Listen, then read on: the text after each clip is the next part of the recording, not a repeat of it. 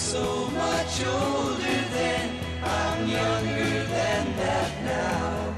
Hi, folks. I'm Marc Middleton along with Bill Schaefer, and welcome back to another edition of Growing Bolder, the show about you. An entertaining, informative, and hopefully motivating hour about improving the quality of your life. On today's show is one of the world's top experts on nutritional intervention says what you eat can, in large part, determine whether or not you'll get Alzheimer's. Wow. Also, the Renaissance man, a poet, singer-songwriter, college president, and now author Dr. Sandy Shugart on his amazing life and his thought-provoking new book.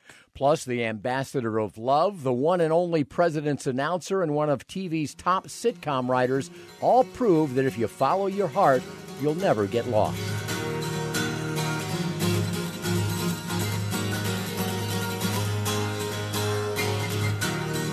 Well, it's been said many times that when you get really old, at least you have your memories, but sadly and often tragically, Alzheimer's is stealing even those in alarming numbers. Dr. Neal Barnard believes that our diet, what you eat, is the best prevention against dementia. Yeah, Bill, and he certainly has the credentials to back up what he says. He's an adjunct professor of medicine at George Washington University. He's president of the Cancer Project, president of the Physicians Committee for Responsible Medicine, and a leading advocate for good nutrition and nutritional intervention to cure whatever ails us.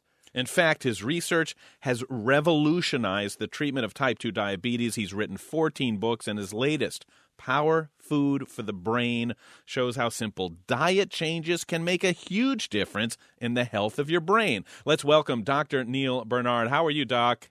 I'm fine. It's great to be with you today. You know what? Just reading the intro, it invigorates people. It makes you feel like you're in control of this, and it's not just an arbitrary thing. Is that true?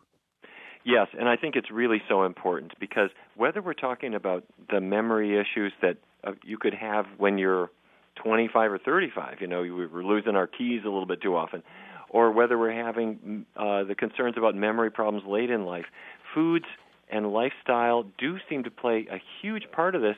But for me as a physician, I'm finding that people by and large are unaware of it. They're unaware of it because the research on it is relatively new. And so I wanted to get the word out to say that maybe we don't have to have these tragedies that occur where our memories go and we really lose everything that matters to us. I think we can change that. And, the topic is obviously very timely because there's been several research projects that have come out recently that say the number one fear that boomers have is no longer cancer. It's, in fact, losing their mind. Yeah, but we've had a chance to, that's exactly right. We've had a chance to look inside the human brain. And when people are developing Alzheimer's, what is happening is there are little tiny specks in the brain. They're called amyloid plaques. But if you looked at them under a powerful microscope, they look almost like little balls of yarn or little meatballs almost. They're abnormal and they're destroying the brain cells, we believe. But what seems to cause them to form are, there are certain fats, saturated fat and trans fats that are in foods, everyday foods that a lot of us eat for breakfast, lunch, and dinner.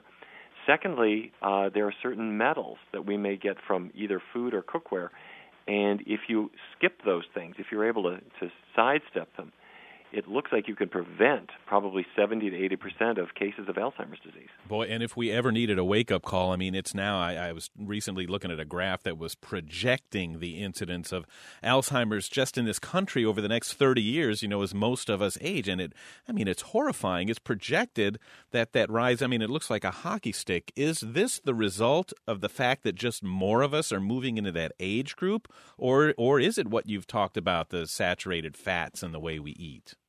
I think it's both. There are more and more of us. The baby boomers are reaching retirement age. But also, our diets, surprisingly enough, despite the fact that we know more about nutrition than before, our diets are actually the worst that they have ever been in the history of this country. By that I mean people are eating huge amounts of the very foods that have the bad fats in them.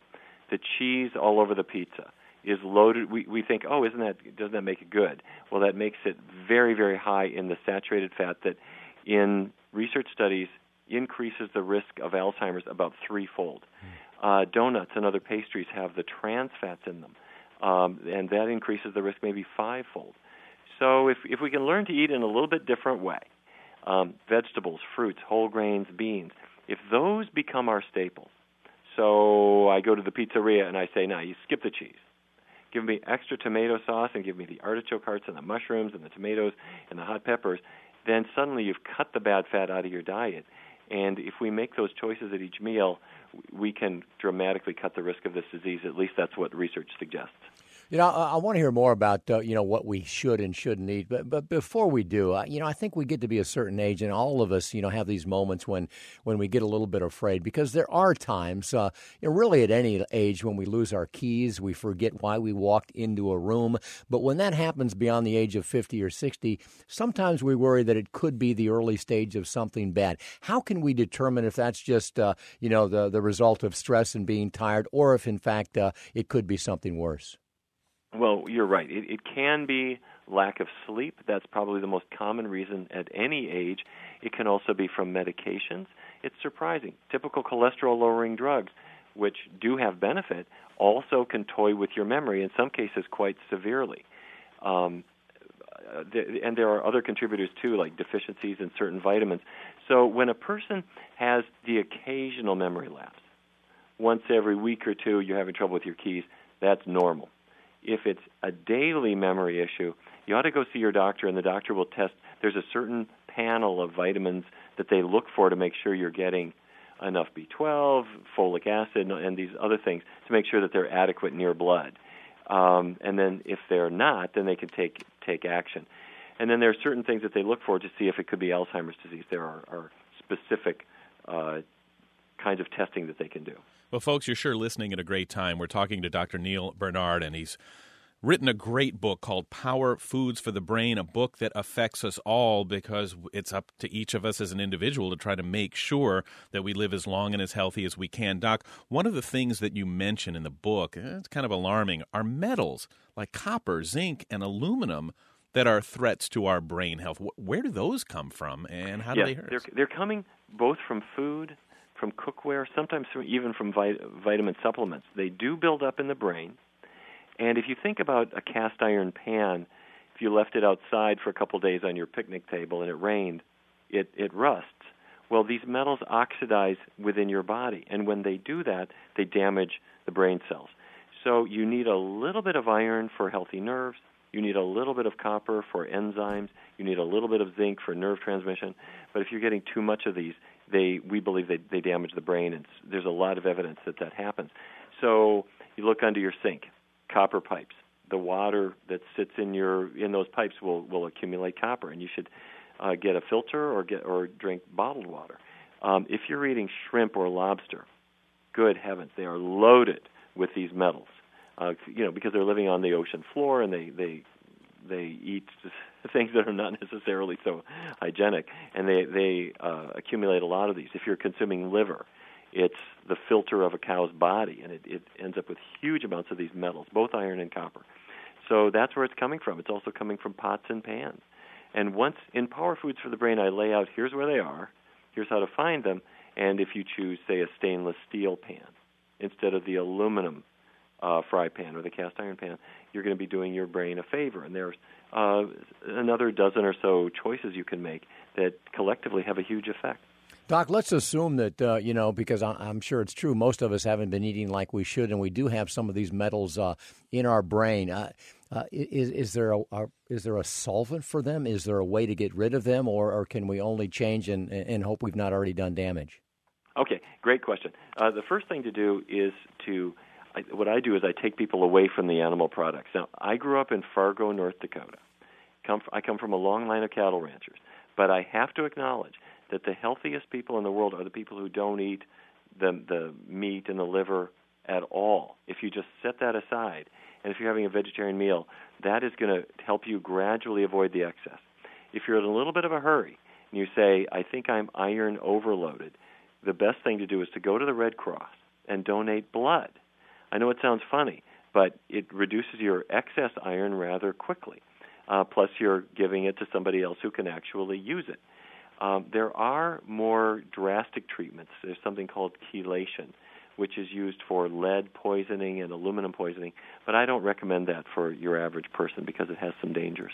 I was going to ask you, Doc, we talked about the foods to avoid. I was going to ask you about what we should go for, but I'm assuming you're going to say, fruits and vegetables, and I'm terrified of those because we don't know if they're covered in pesticides and poisons. It's hard to know what's good for you.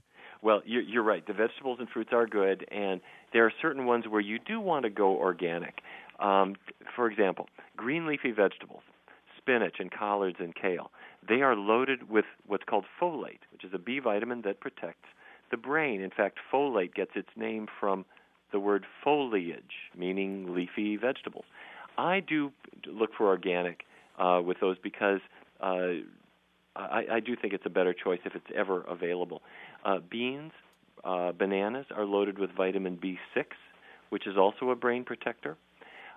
Soy milk is often fortified with vitamin B12. There are many cereals that have B12 added, and that is a very highly absorbable B vitamin that also protects the brain. And in fact, researchers have shown that older folks who are having memory problems, who get then a lot of folate and B6 and B12, it tends to reverse those brain problems and actually tends to reverse the brain shrinkage or at least slow it down to a great degree. So I don't think there's a time when it's ever too late to make a change.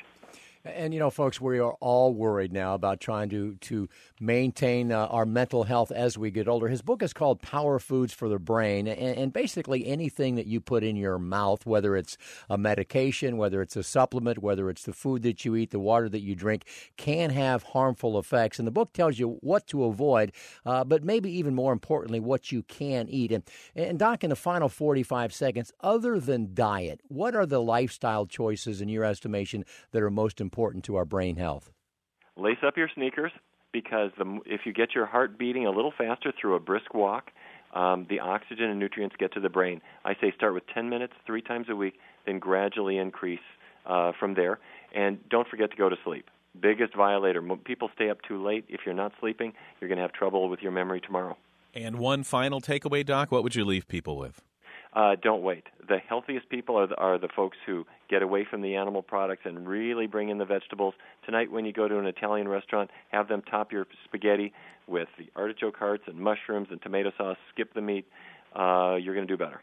The good news is, folks, that it is up to us. It is in our control, not somebody else. You don't have to wait on anything else. Take charge of your health and your life. Dr. Neal Barnard has laid it out in the book, Power Foods for the Brain. Thanks, Doc, for an invigorating talk, and let's eat healthy out there.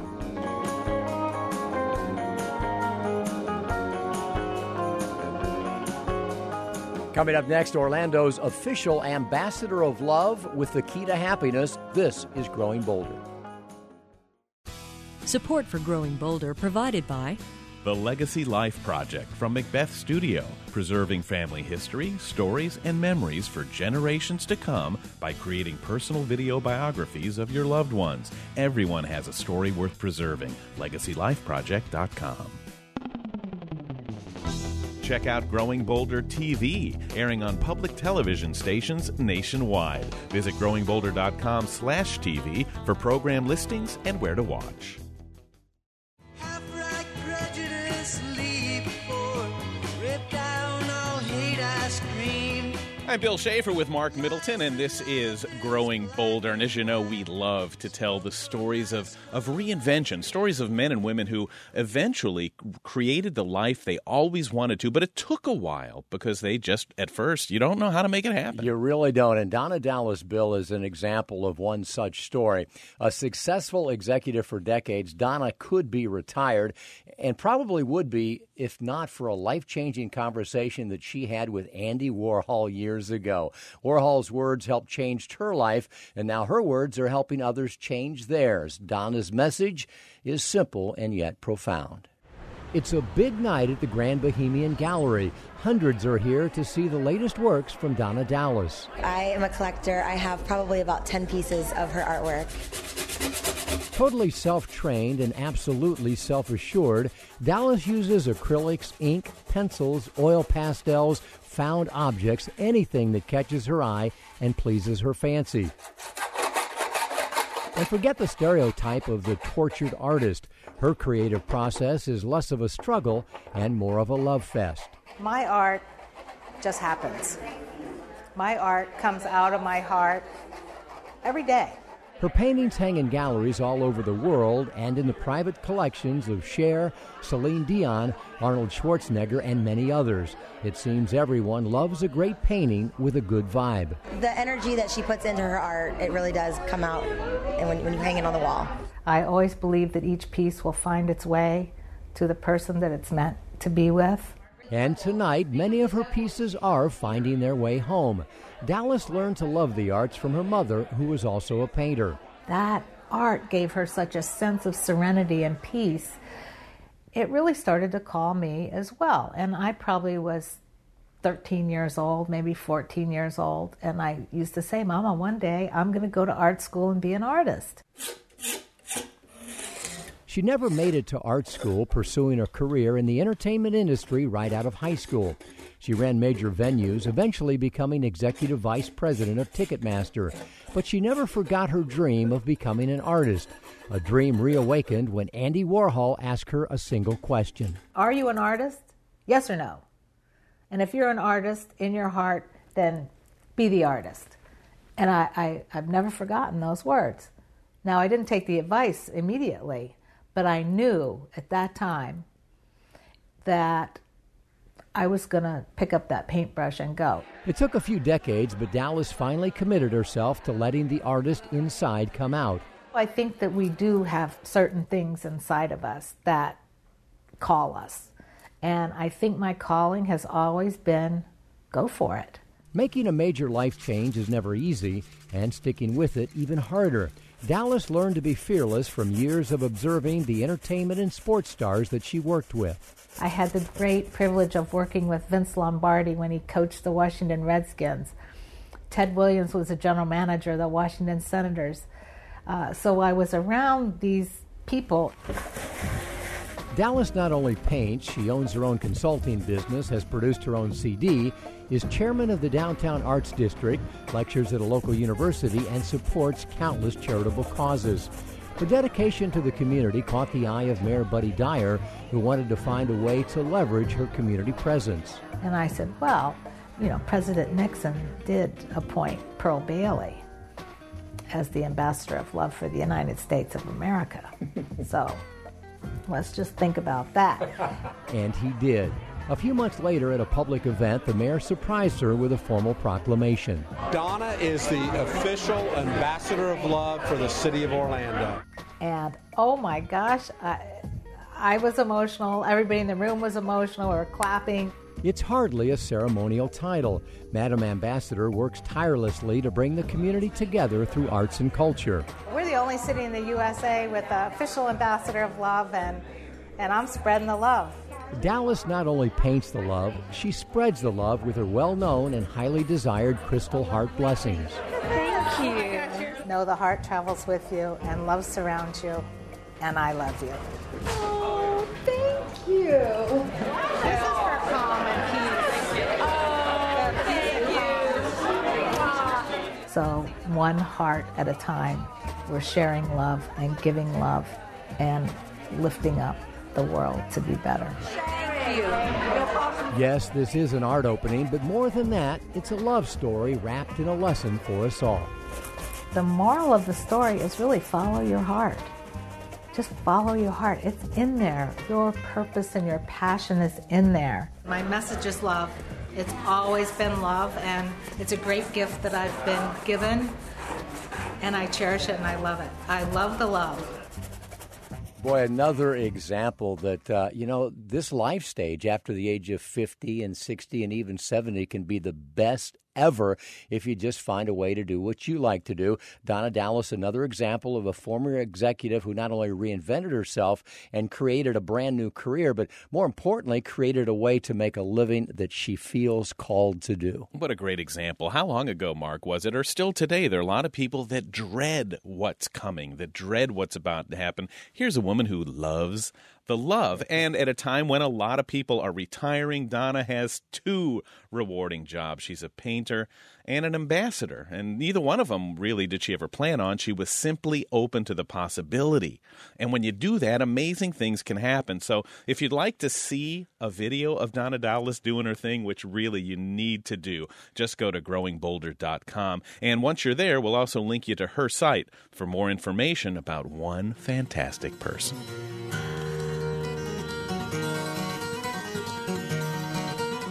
Is there anybody out there who has not tried to change their diet to lose weight or get healthier? If we all want to do it, and since there are so many books on how, why is it so hard for so many of us to succeed? Well, maybe we're focusing on the wrong part of the problem. Did you ever think of that? Here to explain is registered dietitian and nutritionist, Dr. Susan Mitchell. Hey, thanks, Bill. Hi, foodie friends. I recently heard an interview with weatherman Al Roker where he was talking about his weight and that he had to come to a point where he was ready for change. Do you have dreams and goals except your butt gets in the way? No, not that B-U-T-T butt. I'm talking about the B-U-T butt that keeps you stuck in a rut and prevents you from moving ahead, reaching your goals, and making dreams come true. Okay, you know the butt. You'd like to take that spinning class, but your schedule is already jammed, or you feel exhausted and need to get more sleep, but you need to do the laundry, wash the dishes, so sleep just never seems to happen. And why are you looking at me when you say that? I know exactly what you mean. The reason that we fail isn't as much about what's in our own stomachs as it is what's in our minds, that we sabotage our own efforts by making excuses. So how do we change that? No, Bill, let this be the week that you kick the butt out of your life and you have a mental boot camp with yourself, an up-and-close personal inventory, if you will. You have to take a hard look at your day-to-day life and decide what must be addressed, changed, adapted, deleted, whatever, so that you focus on what really matters to you. So first, think about how you spend your time. Let's say you want to eat healthier. Designate time in your calendar every week to plan, shop, and cook. Otherwise, it's just too easy to grab takeout or fast food when you have no plan. Create these windows of opportunity so there are no excuses. You know, I try to do this either Saturday or Sunday almost every single week. And typically, I'll make something like chili or lasagna, manicotti. I need things that will give me leftovers for another meal. Then I'll also cut up a big bowl of fruit. I'll roast a chicken for sandwiches to take to work. Remember, you've got what it takes to make those dreams happen. The butt has just been in the way, blocking your success. No more excuses, huh? Dr. Susan Mitchell.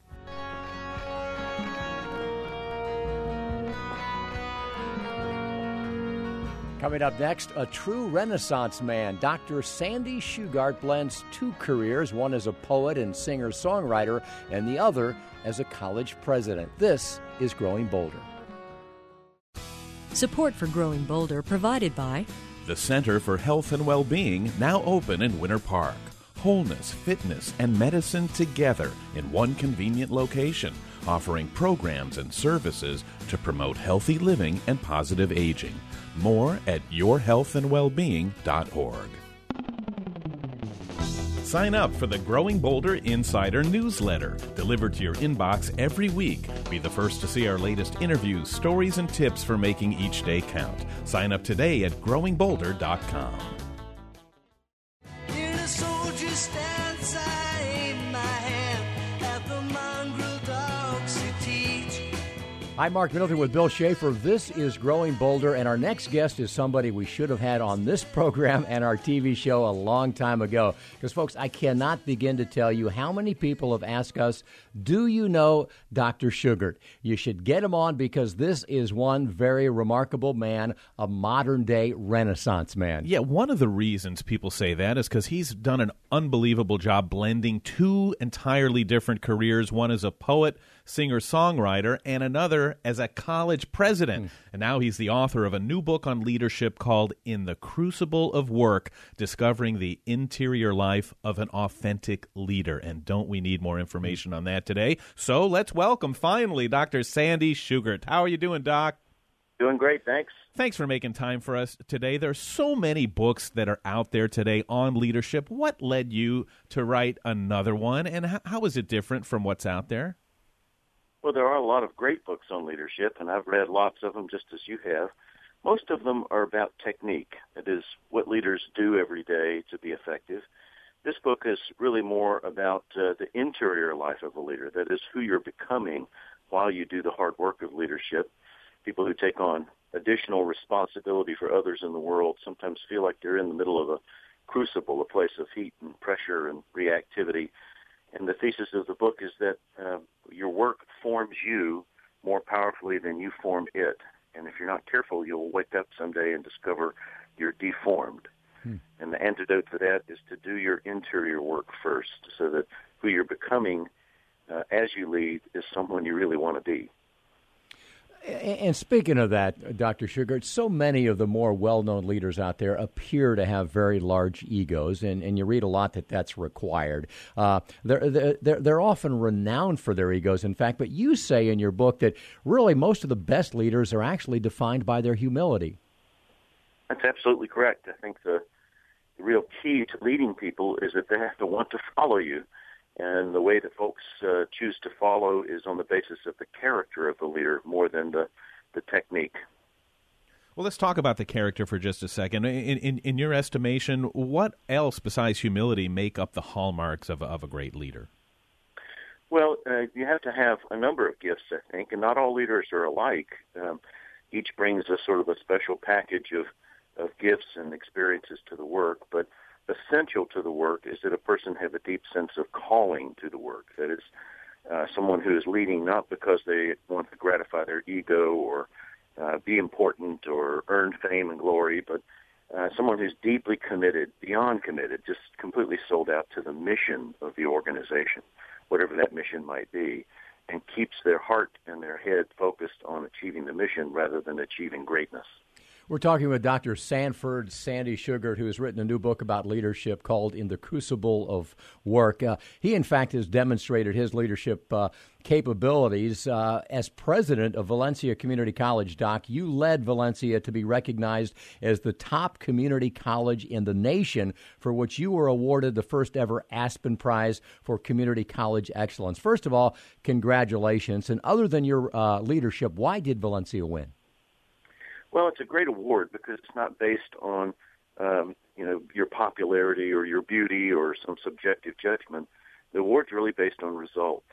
And the Aspen Institute studied all 1,100 community colleges in America on the basis of the results they were getting. Results in terms of helping people to find great work and earn good salaries, graduation, transfer to senior institutions, and notably closing the gaps in academic performance among students who come from very different neighborhoods and circumstances.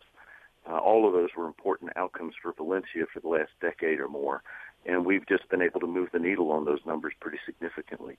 As you can imagine, while leadership is important, what's really core to that is the culture of the organization. Again, a place that's deeply focused on mission and purpose rather than other things. Yeah, Valencia is quite a place, and it seems like community colleges in general have been exploding recently. What do you think the benefits and attraction of attending a good community or state college are these days? Well, a core to that is the vision of excellence. Higher education for a long time has believed itself important because excellence was equated somehow to exclusivity. That is, the harder it is to get into the college, the better the college must be. But community colleges sort of turn that value proposition on its head and say, what makes us excellent isn't who comes to be served, but how we serve them. And as Jefferson said, geniuses will be raked from the coals. So we believe it's not the pedigree of the learner, but the commitment of the learner that makes them a great student. And we try to partner with our learners so that they can achieve all and even more than they believe possible. Folks, we are talking to an esteemed academic leader who's written a new book, but I encourage you to go to YouTube. In fact, we'll link to it from Growing Bolder and do a search for Dr. Sandy Shugart and listen to this guy perform, because as we mentioned in the intro, he is a poet and a singer-songwriter. And of course, you also are a much in-demand speaker. And Dr. Shugart, we understand at times you actually incorporate your performance, your singing and songwriting into speeches. That's true. I learned a long time ago that great speeches don't change very much. The logic and the information you share can be appreciated in the moment of the speech, but what you're really after in a speaking engagement is to change people's lives and their whole belief systems. And those things don't change without the presence of some kind of emotion. And so for me, the use of poetry and music is really to invoke people's deeper emotions as they contemplate the content of the speech. So where does your passion lie, Dr. Shugart? What makes you excited these days to wake up in the morning? Well, my passion for 40 years has come from my relationship with Jesus Christ. So I'm a person of faith, and my commitments all flow from that central commitment. That means commitment to family, commitment to doing good work in the world, and commitment to serving other people. What is your overall message? Because you're a guy who obviously has a voice, and you like to use it in many different ways. And I know you tailor your speeches to the audience, you tailor your books to your readers. But is there an overall message to your work that we can learn from? Well, I hope so. The message for me all through my life has been to be whole, to be myself and all of myself wherever I am. Most people, I think, find themselves living their lives as a series of roles. So you have a person that you are at work, and a person that you are at home, and a person with your friends, and often those different persons aren't particularly well integrated. And I was moved by a poem, actually, late in my teens, whose message was to be fully yourself all the time. And that's why music, poetry, work, family, all those things run together in one life for me. So I guess what I'd encourage people to do is to go to their interior workshop every day and be attentive to the whole person that they are and that they're becoming, and that's shaped by all those other things they do. So what you do in the world every day becomes material for your workshop, and what you do in your workshop every day allows you to connect your inner work to your outer work. Well, one of the things that we've learned, Dr. Shugart, over the years is that great leaders lead by example. And if anybody does that, it's you. And we want to thank you for the example that you've given not just us, but these young men and women who come to Valencia College and want to work their way into the real world and make a difference. And touching lives is the greatest thing any of us can do. And that's what happens, folks, when you reach out beyond yourself and dare to want to make a difference. The book is called In the Crucible of Work. Our thanks to our guest, Dr. Sandy Shugart.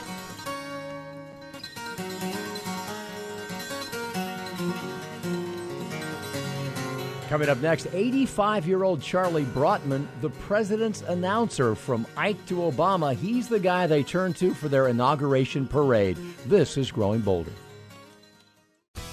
Support for Growing Bolder provided by Winter Park's new Crosby Wellness Center at the Center for Health and Well-Being. More than just a gym, it features unique medically integrated programs, activities for all ages and skill levels, and free group exercise classes with memberships. More at crosbywellnesscenter.org.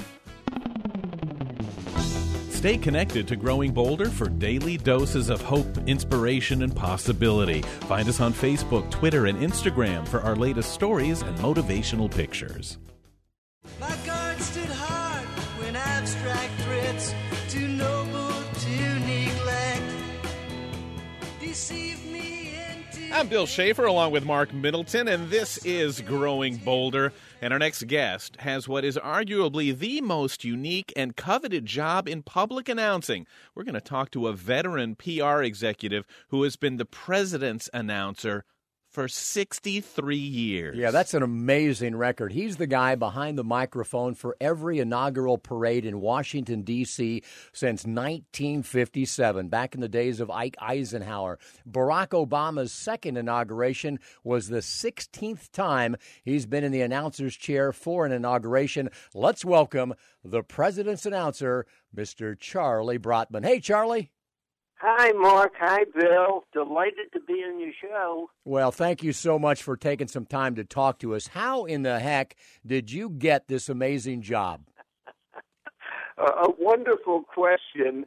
It's one of these things where I went to an announcing school. I wanted to be a sports announcer, and it was in Orlando, Florida, and the Washington Senators, the baseball team in Washington, had spring training just outside of Orlando, and I interviewed a few people, including the owner of the team, And the Calvin Griffith, the owner, says, Charlie, you just interviewed me, and I understand that you're from Washington, D.C., and we're looking for an announcer at Griffith Stadium. Are you interested? And that led to me being the announcer at Griffith Stadium in 1956. And it's traditional in Washington, the first pitch to start the game is always from the President of the United States. So I introduced President Eisenhower.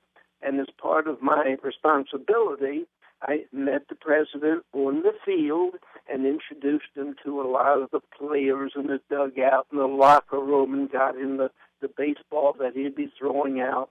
And I thought that would be the end of it. But for 5 minutes, I was the President's pal. And now it's November of 1956, and I get a call from a woman who says, are you Charlie Brotman? I said, yes, ma'am. She says, well, I'm calling from the White House. You must have impressed the President. He asked me to contact you to see if you'd like to introduce him again.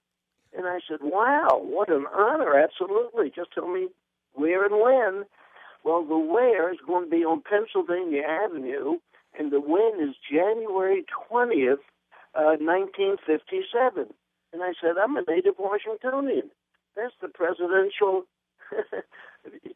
parade, the inaugural parade. She said, that's right, sir. You'll be the president's announcer. Wow. What an Me, a normal, ordinary guy being the president's announcer. I can't believe it. And something else, Charlie. I did that. I thought, well, that's the end of that. But when Kennedy came into the White House, and here's a younger man, very aggressive, good-looking, and very knowledgeable. And so they went through their files. In those days, it was not the computer. It was these little files, your index cards, and they saw the name Charlie Brotman, announcer, and they called me and said, look, we've never done an inaugural parade before. Would you be interested in being the announcer again? And so that's been going on since 1957. All the new presidents that come in seem to contact me somehow. And we're talking about Eisenhower and Kennedy, Johnson, Nixon, Carter, Reagan, Bush, Clinton, Bush again, and Obama. And each time I would get a call basically saying, aren't you the guy who, yes, I'm the guy. Well, we'd like for you to do it again. Hey, Charlie. Yes. Do you ever get used to that? Or every time they call you, do you pinch yourself and say, I can't believe it's me? Absolutely, positively. I cannot. Here I am, just an ordinary citizen, if you will, and here I'm introducing the President of the United States. Is this for real? Don't pinch me. I don't want to wake up. And to be able to do it, Charlie, as you have said, through, one president after another, in a town that is built upon politics, that they all want you, is an amazing. Can I ask you a personal question? Positively. How much money did they pay you? How much money do you make to be the president's announcer? The answer is zero. They have, every time they come in, the new group, it's Charlie, please. We have a limited budget, but we got to have you as the announcer. How much do you charge? And I said, it is such an honor to be a part of this tribute to the President of the United States. I would pay you to let me do it. And I've never gotten a pen out of it. A lot of beautiful memories. Let me ask you about one memory, because somebody told me that when George W. Bush was inaugurated, that you prodded the president on the microphone to throw out the first pitch for a Washington Senators baseball game, and you had an interesting exchange with the Secret Service after that. What happened? All that was true. I'm a baseball announcer, and in Washington, we hadn't had baseball for like 33 years until 2005.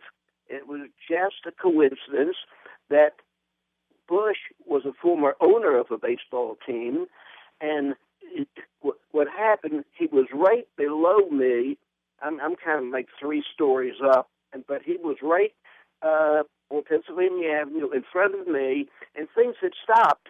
And I feel that it's my responsibility as the master of ceremonies to inform and entertain, and nothing was happening.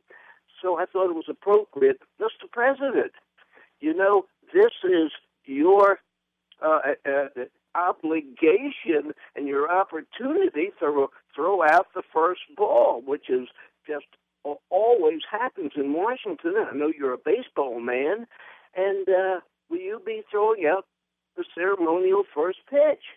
And he looked at me and kind of shrugged his shoulders a little bit, like, you know, I'm not sure at this point. And basically it was, well, we certainly hope so. We're rooting for you. And about 60 seconds later, a big gentleman comes in, sees me with earphones and a microphone in front of my face, and says, "Are you the announcer?" I says, "Yes, sir." He says, "Well, I'm the Secret Service for the president. Do not ever ask him any personal questions. Do not make a statement directly to the president. Do you understand?" And I said, "I'm starting to." And so I thought, maybe I better not do this anymore. Well, folks, Charlie, we could go on and on. Unfortunately, we're out of time. You are indeed, sir, a national treasure. Folks, we've been talking with the president's announcer, 85-year-old Charlie Brotman, who has done it for 63 years and counting. And, Charlie, here's hoping there are many, many more for you.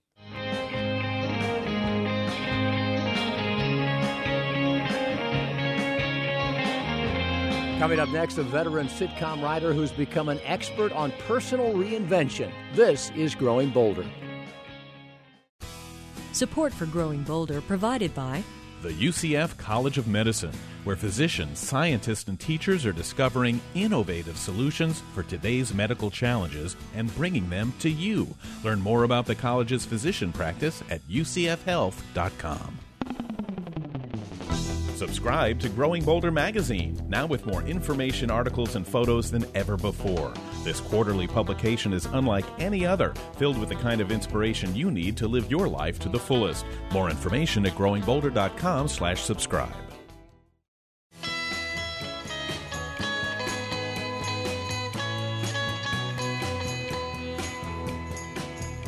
This is Growing Bolder. I'm Bill Schaefer with Marc Middleton, and our next guest began his writing career back in, 1976. He's been a staff writer and a producer on more than 350 episodes of sitcoms for every television network. His credits include head writer and executive producer of Laverne and Shirley, The Golden Girls, as well as co-writing and producing 2 Gary Shandling specials for Showtime. Yeah, Billy, he's not just done it, he's done it well. He's been honored with multiple Emmy, Golden Globe, and Cable Ace Awards.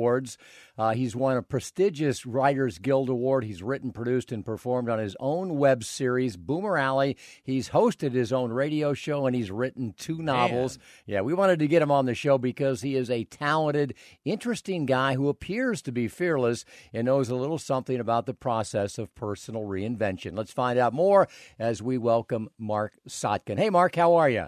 Well, it just sounds great when you guys say it. You know? You've done a lot of stuff there, Sotkin. Yeah, I've been pretty busy, it sounds like. You know, I've seen some pictures of you. You must have started awfully young because you don't look to be very old to have done all you've done.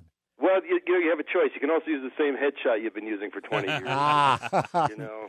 That is the fountain of youth. There you go. You know, whenever we get a successful TV person like yourself on who has put some time, energy, and money into creating content that actually targets the 50-plus market, we always start by asking, because it bugs us, what the heck is the matter with Madison Avenue? We're continually amazed here that advertisers, marketers, and major media still seem to not really understand the power of our demographic. From your perspective, is that at all changing, Marc? No. And it's frustrating. I see the same statistics you see about power of the size of this demographic, and that we still have, some of us have money to spend.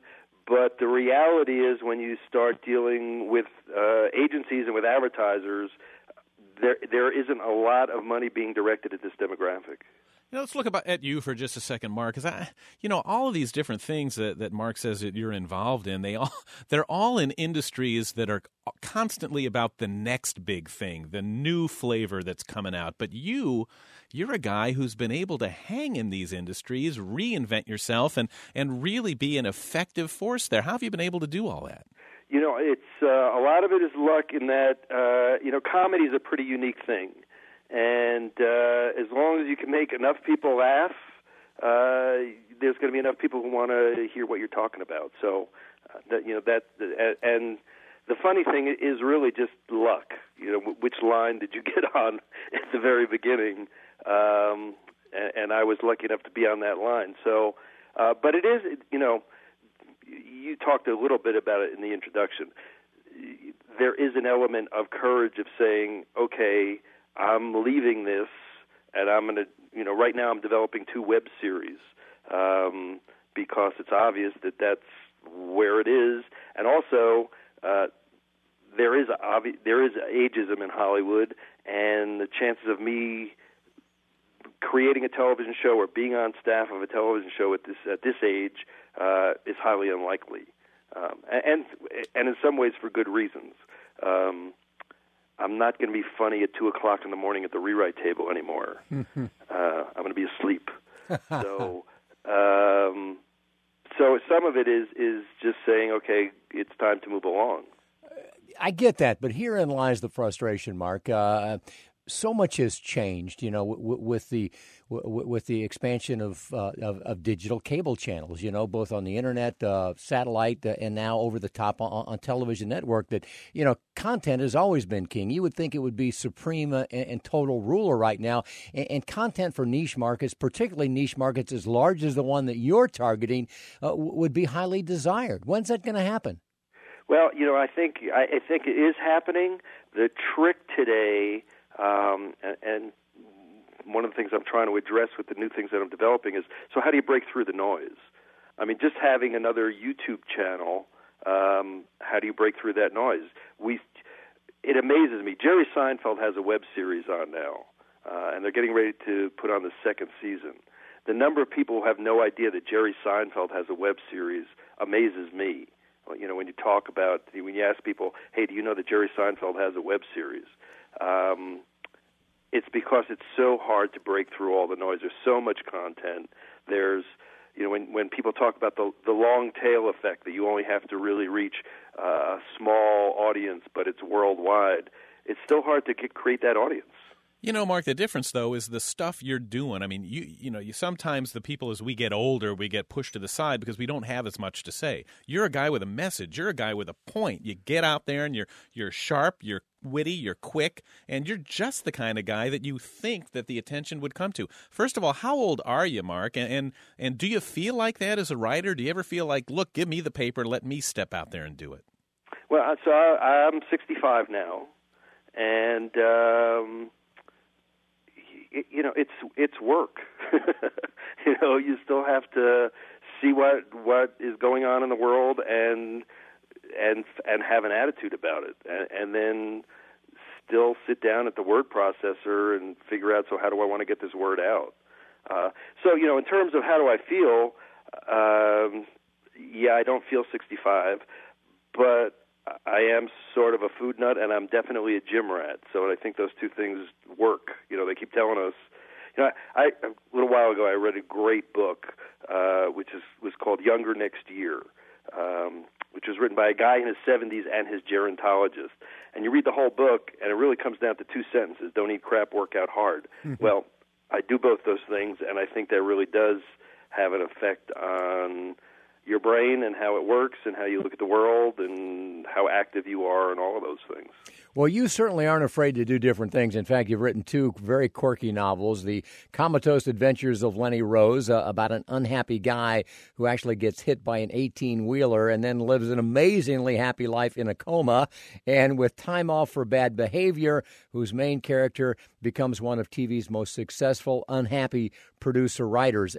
Are either of these at all semi-autobiographical? No. And I don't know any of those people either. Yeah. Are you unhappy, Mark? No, I'm actually incredibly happy. It's funny. The Comatose Adventures of Lenny Rose, that idea actually happened during a rough period that I was having, and just thought, boy, wouldn't it be just great to not have to deal with any of this for a little while? But then I started exploring, okay, well, what would happen if that happened? And that turned out okay. I'm pretty much an optimist and, happy in my family life. And in terms of the frustration in work, I think because of the industry that, we work in, I think at some point you come to realize that if you're going to get to do the good, fun stuff, there's going to be frustration. Anybody in the entertainment business knows you're going to hear no many, many, many more times than you're going to hear yes. And you can either let that make you crazy or not.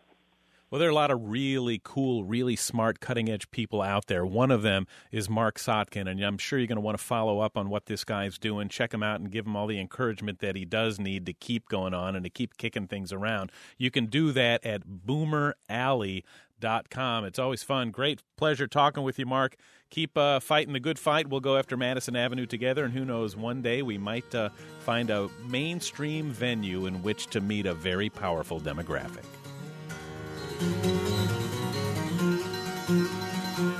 Well, folks, that's a wrap. Another episode of Growing Bolder, and we really hope to see you back here next week at the very same time. And please tell your friends about the show, because we know it is making a difference. And why not? Because we can all use a regular dose of hope and inspiration. And, of course, we will be here to help you with that. And not just every week here on the radio show, but also on Growing Bolder TV, growingbolder.com, and now Growing Bolder Magazine. Growing Bolder is a production of Bolder Broadcasting, all rights reserved. This program was recorded live at the studios of WMFE Orlando. It is written and produced by Jill Middleton, Jackie Carlin, Marc Middleton, and Bill Schaefer. Executive producer is Katie Widrick. Technical director is Jason Morrow. Chief audio engineer is Mac Dula. And our most important team member is you. Remember, when it comes to Growing Bolder, it's not about age, it's about attitude. Crimson flames tied through my ears, flowing high and mighty traps. Countless fire and flaming road, using ideas as my maps. We'll meet on edges soon, said I.